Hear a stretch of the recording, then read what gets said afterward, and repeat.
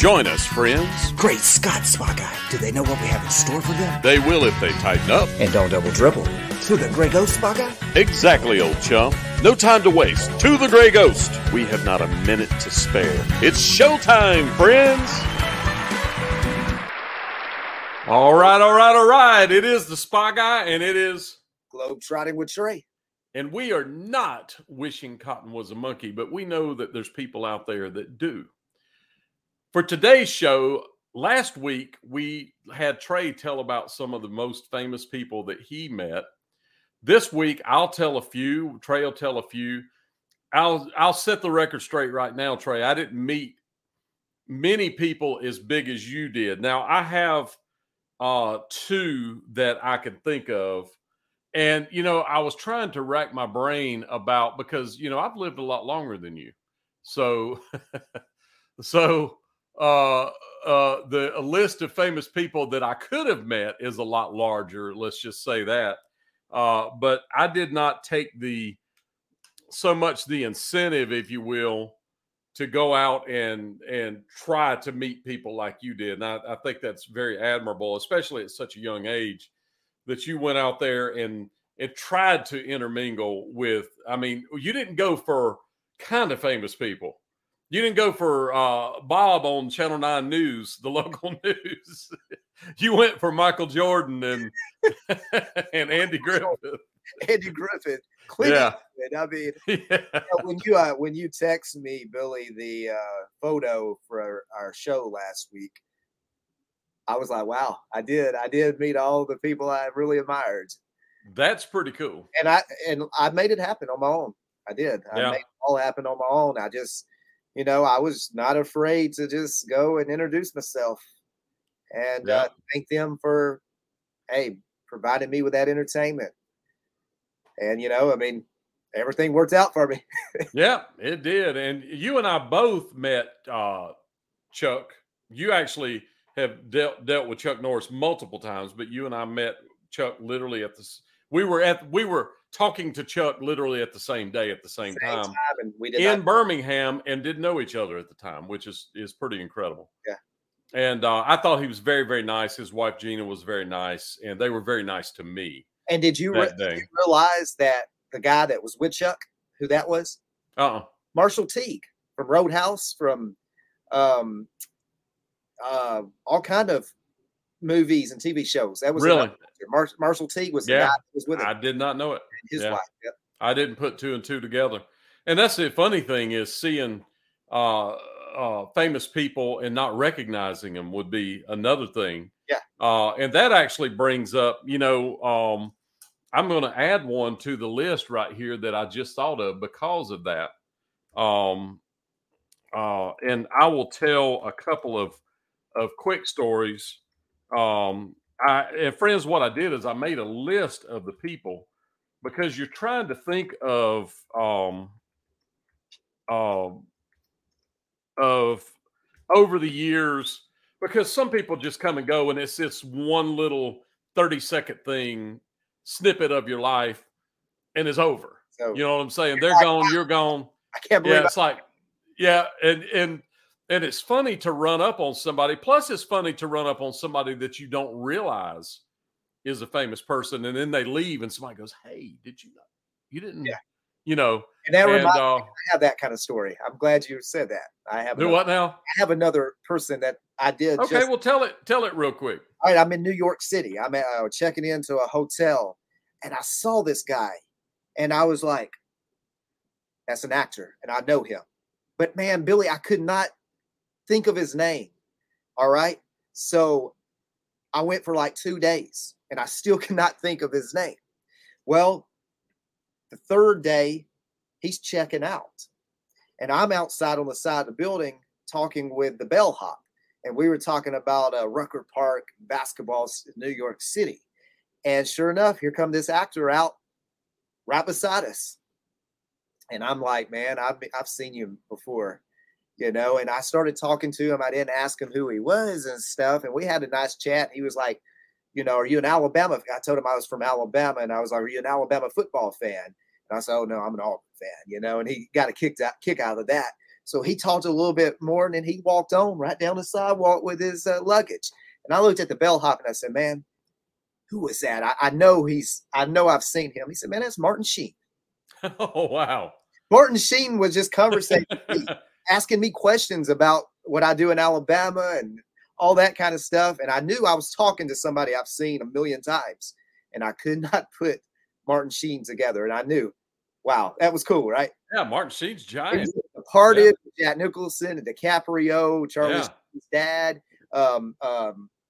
That big movie he did in the 80s. So I know that there's something that he did in the 80s. Everybody probably screamed. Yeah, I just saw that recently, but I can't think of what it was. And he has so many great roles. Yeah. But then, yeah, he just came out, was like just asking me all these questions. And I knew I was talking to an actor that's famous. And I never asked him. I never let him know I knew who he was or didn't know who it was. I just talked to the guy. He went on his way.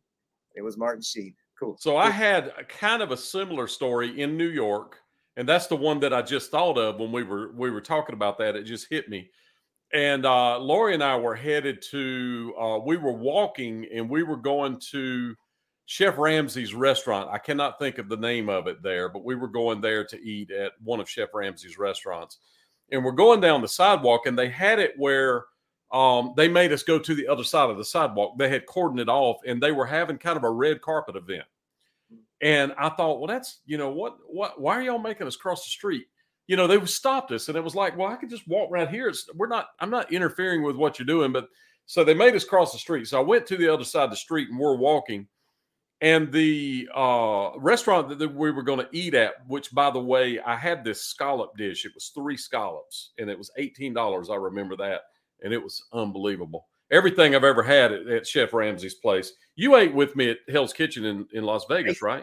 Yeah, Vegas. Yeah, the lobster risotto there, friends, if you ever get it, is fantastic.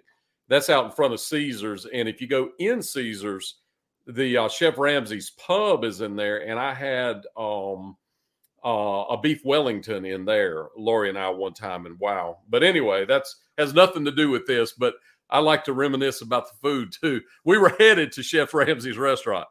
So his restaurant was inside of a hotel, and we're just about to the door of the hotel. And this guy, and I'll actually act it out now. The people that are listening, I'm going to act like I'm busting through. You know how a hotel has 2 doors? Yeah. This guy comes through. I've got my camera running. I capture this on camera. He comes through.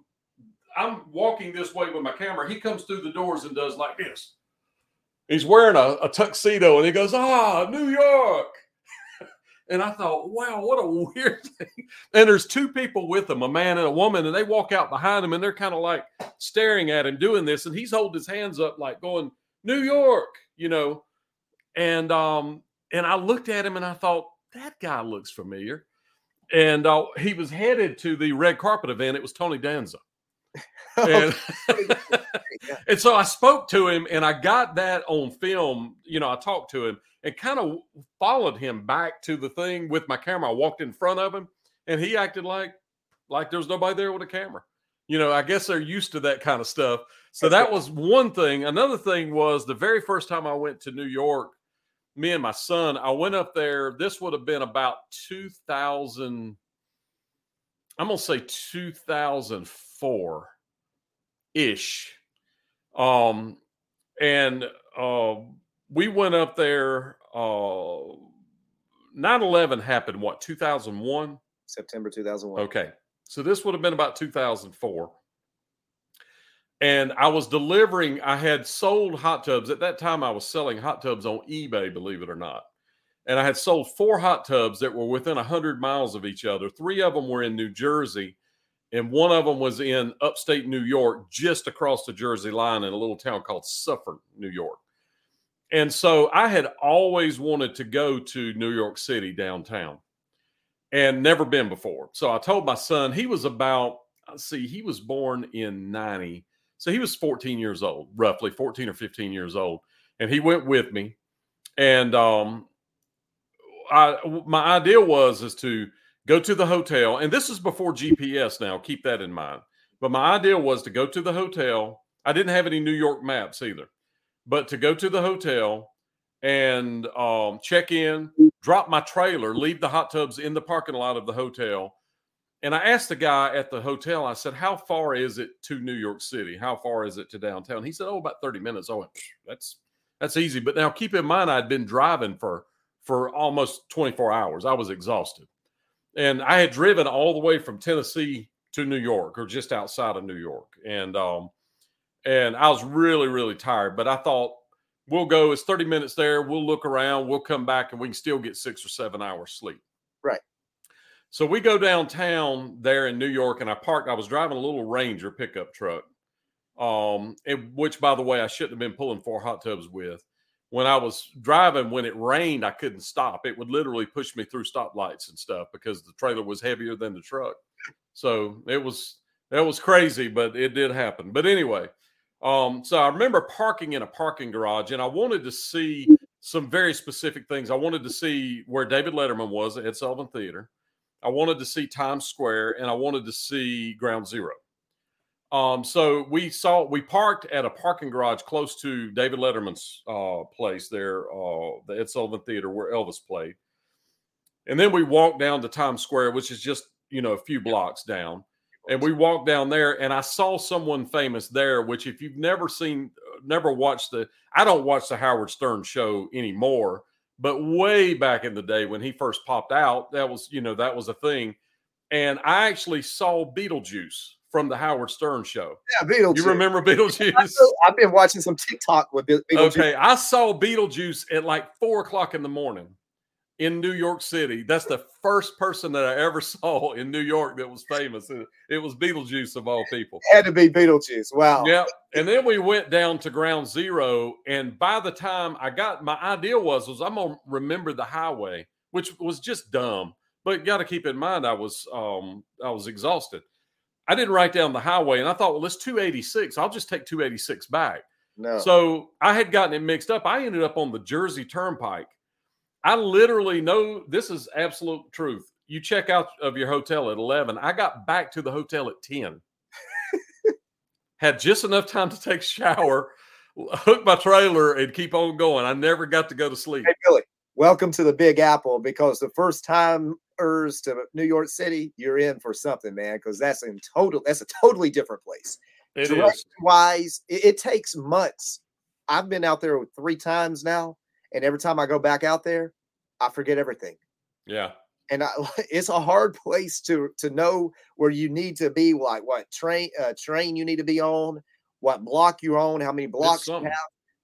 Billy, like I literally probably walked about 30 blocks in a wrong direction before I figured out that my destination was behind me.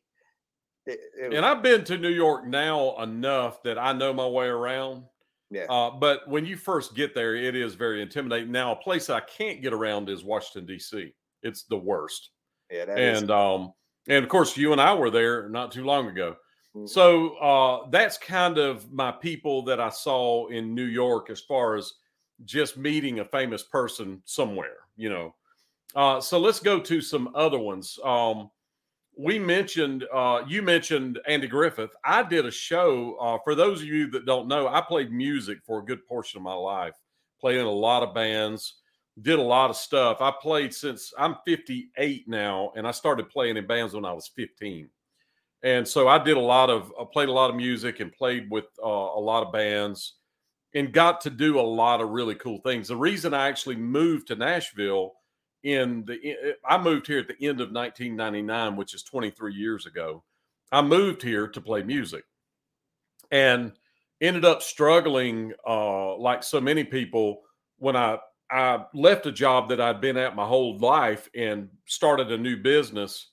And I struggled trying to make that business work and make a living and do so many things that I never got to focus on the music. I ended up doing other things and still got to play music, but I didn't really get to do what I came here to do.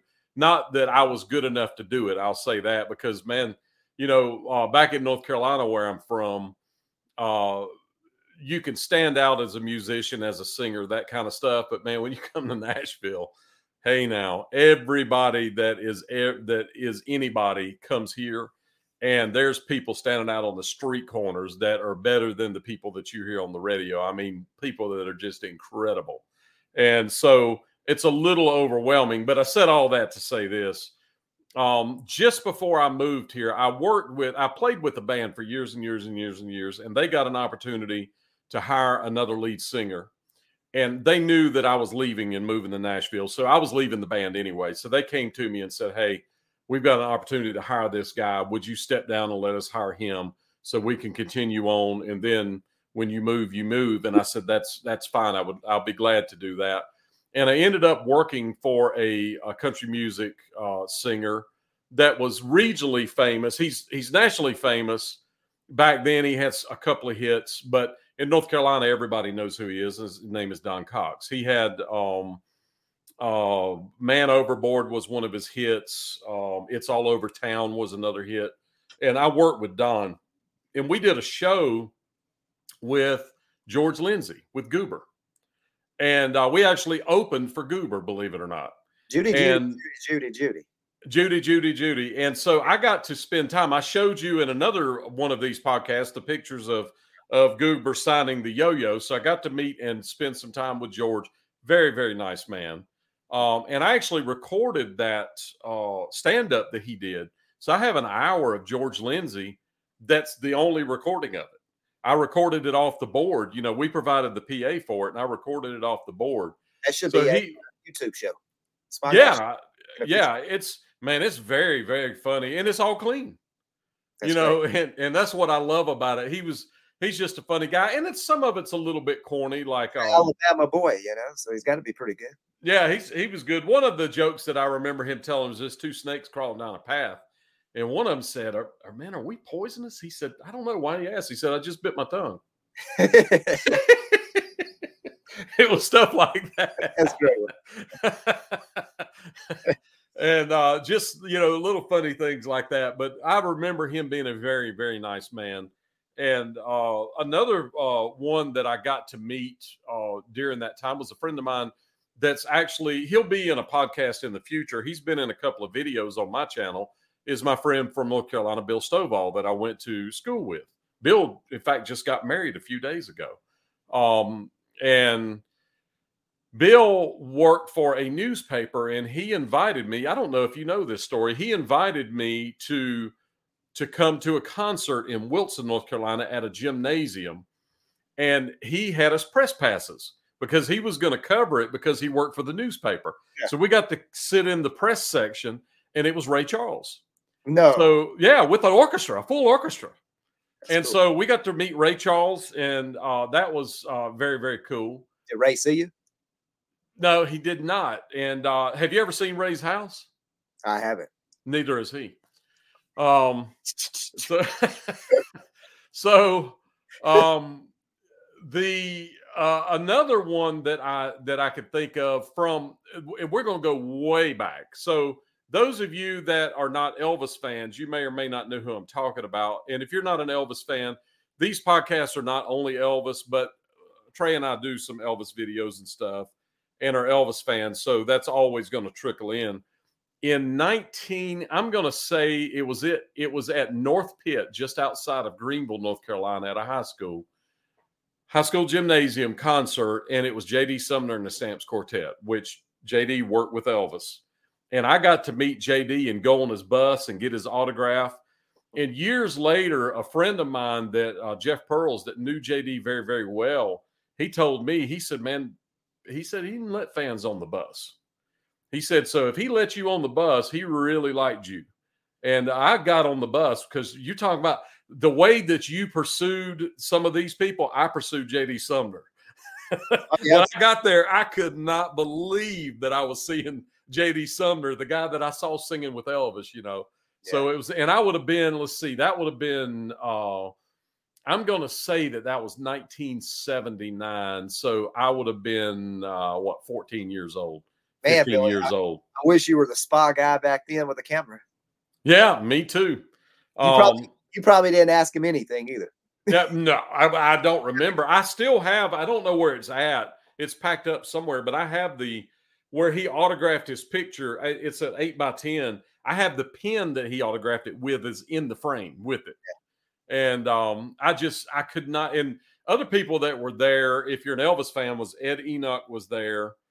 And there was one more that would have been from the original group. It may have been Donnie Sumner, but I don't think Donnie was with them at the time. But anyway, I'm going to jump off the Elvis subject because we beat that kind of stuff to death.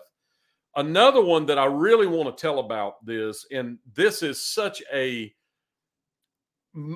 probably, I would say maybe not of the younger generation, but people that are my age, I'm going to say 50 and older, maybe I'm going to say 40 and older would probably know this person without a doubt. And he was hugely famous for a couple of different things. And the way this all happened is very, very bizarre. Before I got married, which I've been married now for 35 years. So I got married actually, is it 36 years? I think it's 36. I got married in 1987. So no, it'd be 35. So, 35, right. And I lived with my grandma after I graduated from high school. Until I got married, I lived with my grandma and granddaddy. And my grandma and granddaddy were great people, and they are actually who got me interested in music and videos and movies and all of those kinds of things. They were huge antique collectors. My granddaddy had he had 25,000 records in his collection. And he had 3,000 one-sided Edisons. He collected 78s, the thick ones, and the thin ones. And the Edison at one time made records that were only on one side. He had 3,000 of them. 3,000. And he had 3,000 one-sided Edisons. He had about 22,000 78 double sides, all variations. Had them cataloged. He had these giant things in his house where the catalogs had the numbers on them, and you pull it out, and the records would be sitting side by side. And the whole room was full of records. So you're listening to a lot of music back then. Oh, yeah. And so I always had a record player. My granddaddy always made sure that I had records and a record player. My very first record that I can remember playing on a record player was Hank Williams' Your Cheating Heart. And so he gave me a record player and gave me that record in a 45. And I remember wearing it out over and over and over and over again. And some other things that I played back then would have been, I had a band called the Silvers, something like that. Boogie Fever. I love that record, man. I wore that out. So I got a lot of 45s I'm talking about as a child. I'm talking about 5, 6, 7 years old. We're talking way, way, way back. And so it gave me a love for music. And Granddaddy had Edison record players. He had the wind-up record players. He had 2,000 cylinders. The original records looked like toilet paper rolls. They were cylinders. He had 2,000 of them. Had 500 cylinder players. He was getting the record players when people were throwing them away. Back in the day when they were moving to the plug-in-the-wall, they would set the old Victrolas, the wind-ups, on the street. My granddaddy would stop and get them. So he had this giant collection of record players. So I just grew to love antiques, history, music, all those things from my grandma and granddaddy. And so my granddaddy told me, I told him, Granddaddy, I'm going to Goldsboro. When I lived in Kinston, I would go to Goldsboro, North Carolina, because that's where the music store that I like to do business with, Mac Stewart's, was. I bought a lot of guitars and amps and PA and stuff from Mac Stewart Music. And so I told him that I was going to go to Goldsboro to Mac Stewart Music that day. And he said, well, while you're driving there, you're going to pass LaGrange, which is a little town in between those two towns on Highway 70. He said, when you go there, go into town and see if you can find Tiny Tim. I said, Tiny Tim? He said, yeah, the ukulele player, Tiptoe Through the Tulips. So most of you would know Tiny Tim for Tiptoe Through the Tulips. Da, da, da, da, da, da, da. But he's famous for that he played that on the Johnny Carson show. But he also got married on the Johnny Carson show. He married Miss Vicky, which made him very, very, very famous, especially during that era. So I told my granddaddy, okay, well, I don't know how to find him. Back then, there's no cell phones. There's no internet. He just knew he was going to be in LaGrange. Yeah. So I go to LaGrange, and the way LaGrange is if you can imagine Highway 70 is this 4-lane highway that goes to LaGrange and kind of curves around.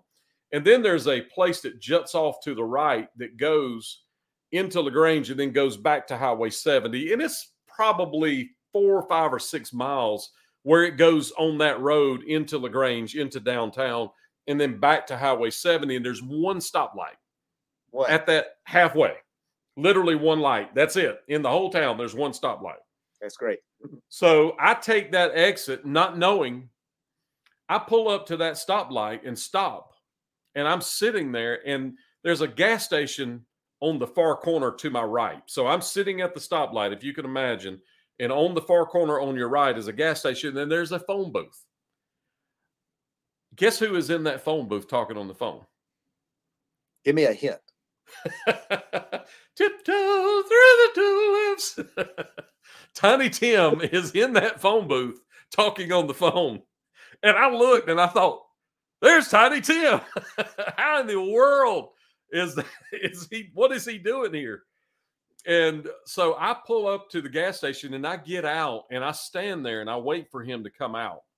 And he looks at me like, what the, what? And during that time, I would have been, I'm going to guess that would have been 1983-ish. I had graduated from high school, so I'm going to say 83. Might have been 84. But so I wait for him to come out, and when he comes out, very odd guy. The first thing I noticed is he had this long hair. I mean, really, really, really long, really thick and kind of greasy, like he didn't wash it. And when I'm saying long, it was almost like dreadlocks, but it wasn't curled like dreadlocks. It was just long, really thick, matted red hair. And he looked like he had eye makeup on a little bit. And he would not look at me straight in the eyes. I would ask him a question and he would kind of look at me and then look away and answer and then walk away. And I would ask him something. He'd turn around, walk back to me and speak to me. And then he'd turn and walk away again. And my granddaddy told me to ask him. He said, if you can find him, ask him what record collection, what records he's collecting right now, what he's interested in. If there's a particular artist, I probably have it, and I will bring him some of those records. So I talked to him, and he told me that he was interested in Henry Burr records. I have no idea who Henry Burr is, but he knew who he was, and my grandfather knew who he was. So I spoke with him that day and told him, and I told him my granddaddy was going to come that night, and he was going to bring him some Henry Burr records. So I go to the music store, and I go back, and I tell my granddad. And I wish now that I'd gone with my grandma and granddaddy to witness this, but granddaddy went and met him, took him some Henry Burr records. And you remember the old tape recorder that you stick the cassette in and do this? He had him sing Tiptoe Through the Tulips in that. So I don't have that cassette. When my grandfather died, who knows what happened to that? But I remember listening to that. I'd love to have that recording of him talking to my grandfather. He recorded them talking about Henry Burr records and recorded him talking and singing Tiptoe Through the Tulips and brought it home and played it for me. He was so proud of it. So I kind of set that up for my granddad. You set that up without you even knowing, but why didn't you go to the... Man, you're a kid and stupid. I can remember driving by my granddad. He owned a radio and television repair shop in Kinston.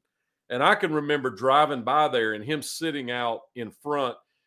He would go at lunchtime. He would get a Pepsi or a Coke, actually. And he would go sit out on the steps there and just watch people go by. And I can't tell you how many times I drove by and just waved at him and just kept on driving, and I would give anything to see him today. And so friends, if you're young and you have grandparents and people you love, stop today and tell them that you love them and quit driving by. you get a chance to go with them and do stuff, go do it. I regret a lot of things that my granddaddy always.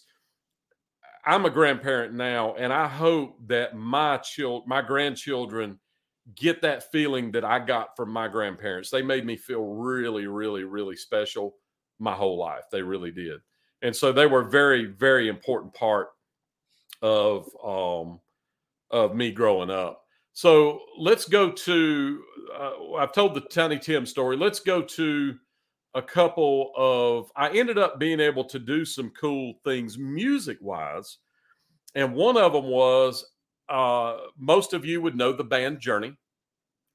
And some of the songs would be, I can't believe that I'm having to think of this right this. I should just know it off the top of my head, but Highway Run. What's that song? Wheels go round and round in my mind. Faithfully. You got Faithfully. You've got, everybody knows Journey, right? And Trey? I know. You know Journey? Yeah, I know. I don't know. Well, you didn't say anything, so I'm trying. I was trying to think about all their songs.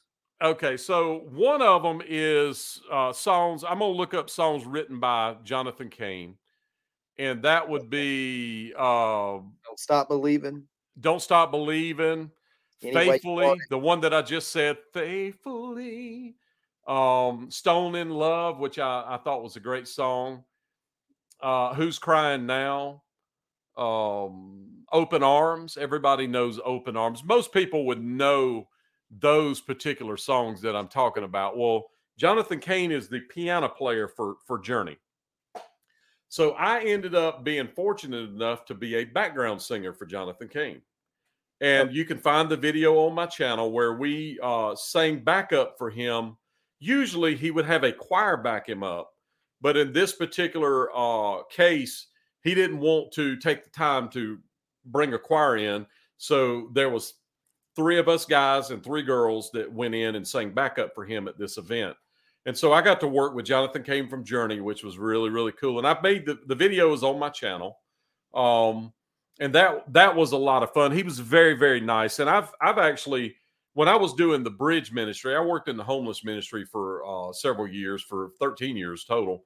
And Jonathan would come serve at the bridge and sing and do things at the bridge. So that's how I ended up meeting Jonathan Cain. And he actually has a studio here in Nashville. In fact, if you've seen the video that I did with Bobby Ogden, where Bobby plays the grand piano, that's in Jonathan's studio. Okay. In Nashville. So that's over in Berry Hill. Another one that I got to work with and actually do shows with because of the bridge is Amy Grant, Vince Gill's wife. And so I did some things with Amy. Another one that I worked with would be Ricky Skaggs. So unless you're a country music fan or bluegrass fan, you may not know who Ricky Skaggs is. So very fortunate to be able to actually do shows with those folks. Donnie Sumner, J.D. Sumner's cousin that I mentioned earlier. Donnie is a star on his own. I actually played drums for Donnie for a show. So I got a chance to do a lot of really what I would consider cool things. When I was playing in the bands in North Carolina, we did show with Artemis Powell, which was the drummer for Leonard Skinner. We opened for Cherry McBride and the Ride. So we did some things like that. And I got a chance to play music, I didn't play with them specifically, but I got to work on the same shows as they do. And we used to open for another band called Exile. I traveled, my band, at this time we were actually not traveling, but Exile still is a giant band, and we were their opening act. Okay. And so we did some things with Exile, which was very cool. Now I'm going to bring up, you mentioned several huge stars. So I'm going to step on over to some huge stars. One of them would be Paul Stanley from Kiss, the lead singer for Kiss. I got to meet Paul. Very, very nice man. Me and my son went to meet him, and he was ultra, ultra, ultra nice. And man, I mean, I remember Paul Stanley as a kid. you know. So to see him in person is very surreal. What was Kiss like when you were a kid? Okay, so we talked about that a little bit. Remember, the thing about Kiss was the thing that intrigued me most, which I think was the way that a lot of people got intrigued, was kind of the urban legend, the urban myth thing, which was very, very, very important.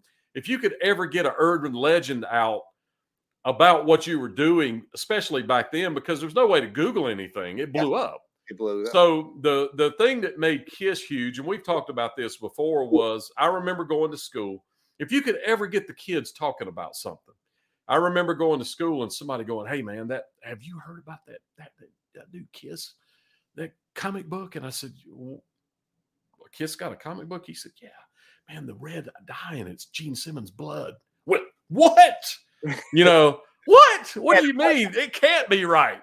Yeah. You know, and so that was something that was kind of an urban legend type thing from way back. And I just thought that was really, really, really cool. And along those same lines, and probably not as big a star as Kiss, but Ted Nugent was very nice. I got to meet Ted, and he's of course way, way over the top and crazy. But I always liked Ted's music way back. We played some Ted Nugent music back in the bands. Of course, we played Kiss music back in the band days as well.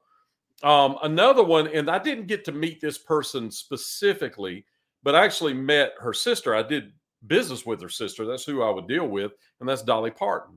Okay. Because I live in Nashville, I worked on Dolly's hot tubs. And she had 3 hot tubs. She had down in Brentwood, she has a house that is, in fact, when she built that house in the 60s, the road in front of her house was a dirt road.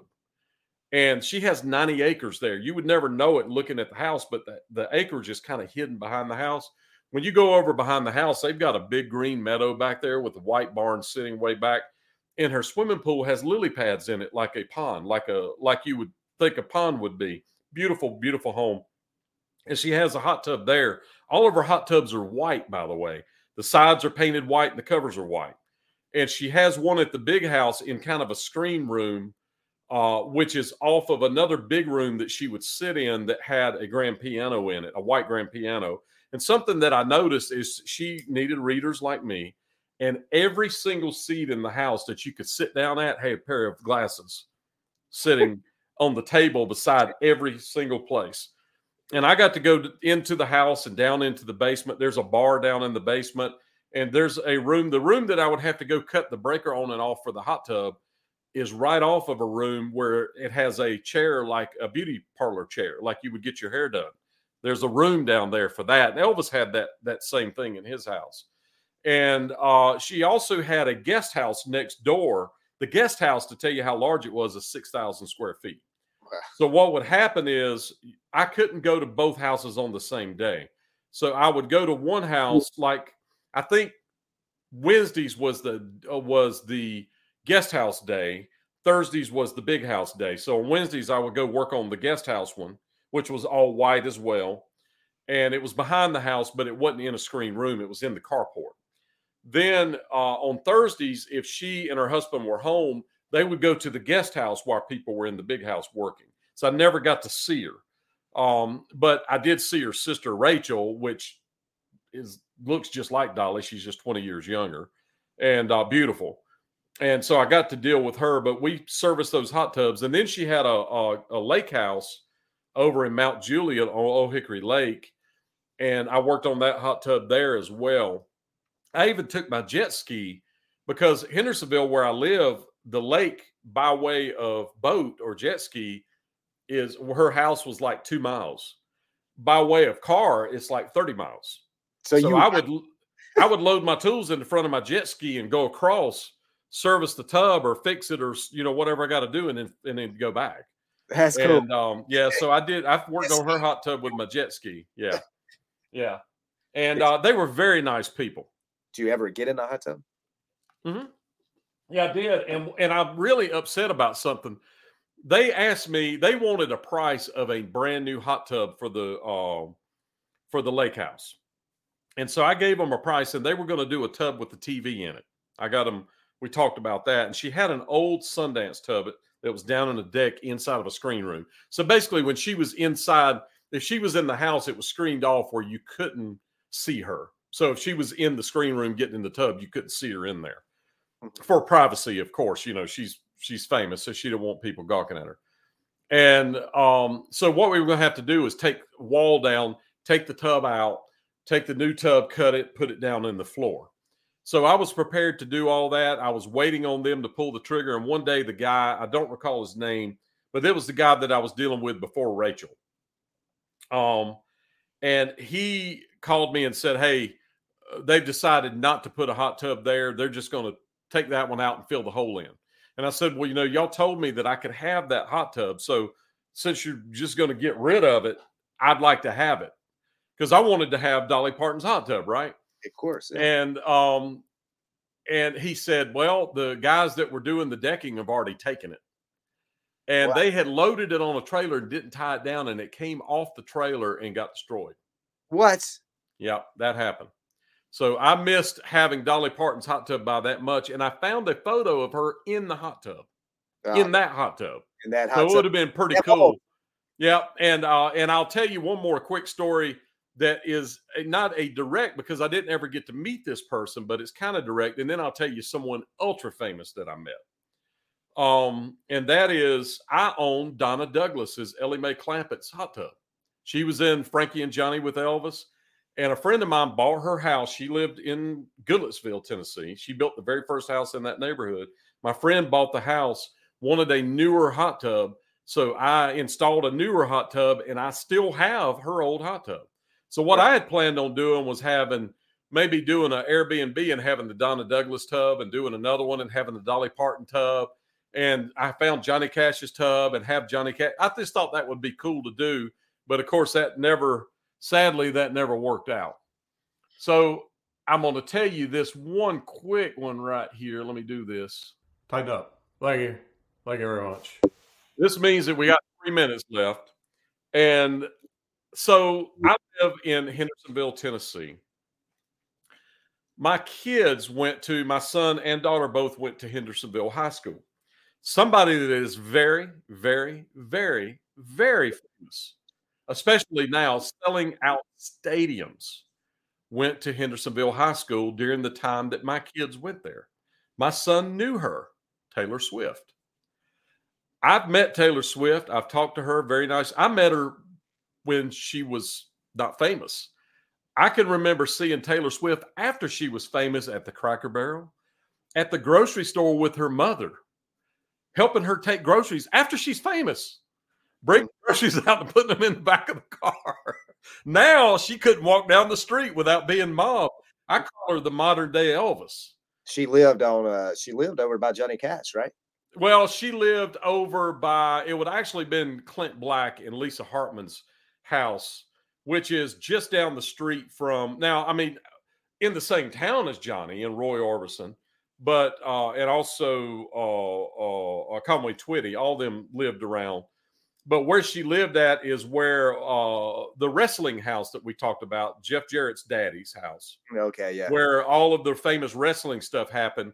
If you go past that house and turn left, they lived back there.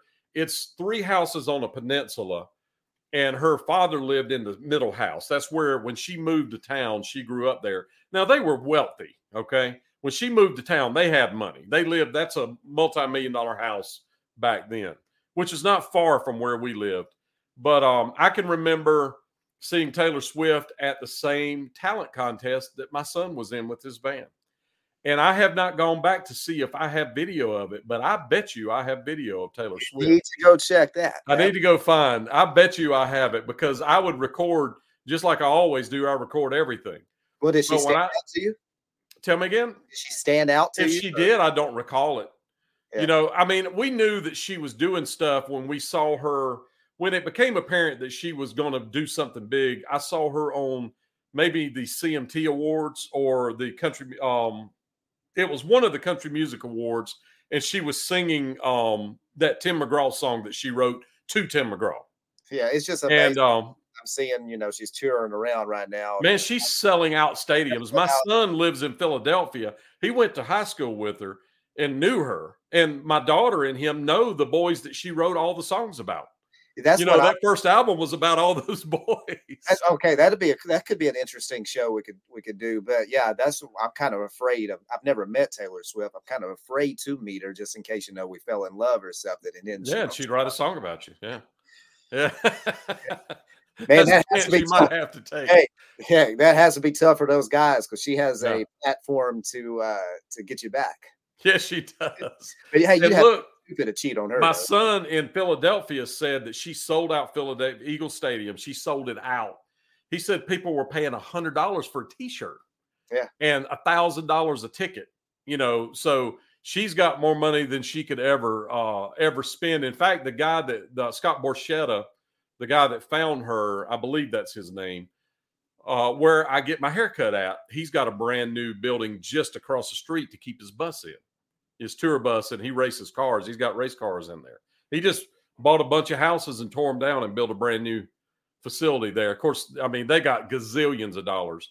They're, in fact, where I went to the sleep doctor not too long ago is right there by where Taylor Swift headquarters was in Hendersonville. She used to have her fan club. The headquarters was there behind the Kroger, believe it or not, right in Hendersonville. She's not in Hendersonville any longer? No. I think her dad even moved. I think they all left. She's in Los Angeles, her mom and dad. Well, she's got a house in, she had a place in Nashville downtown up on the roof, a penthouse.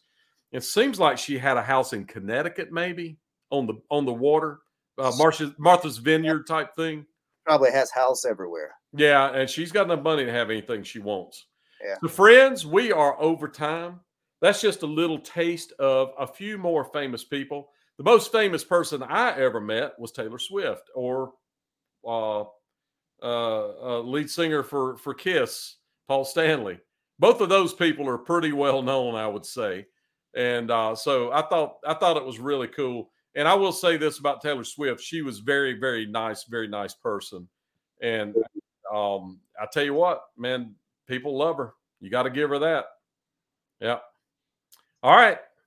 Thank y'all so much for watching and listening. Don't forget to hit the like button. Check me out on YouTube. Look up Spa Guy. Trey, check him out on YouTube, Globetrotting with Trey. Right there. And guys, thank y'all so much for listening. This is a lot of fun to do. And until next week, tighten up every chance you get. And don't double dribble.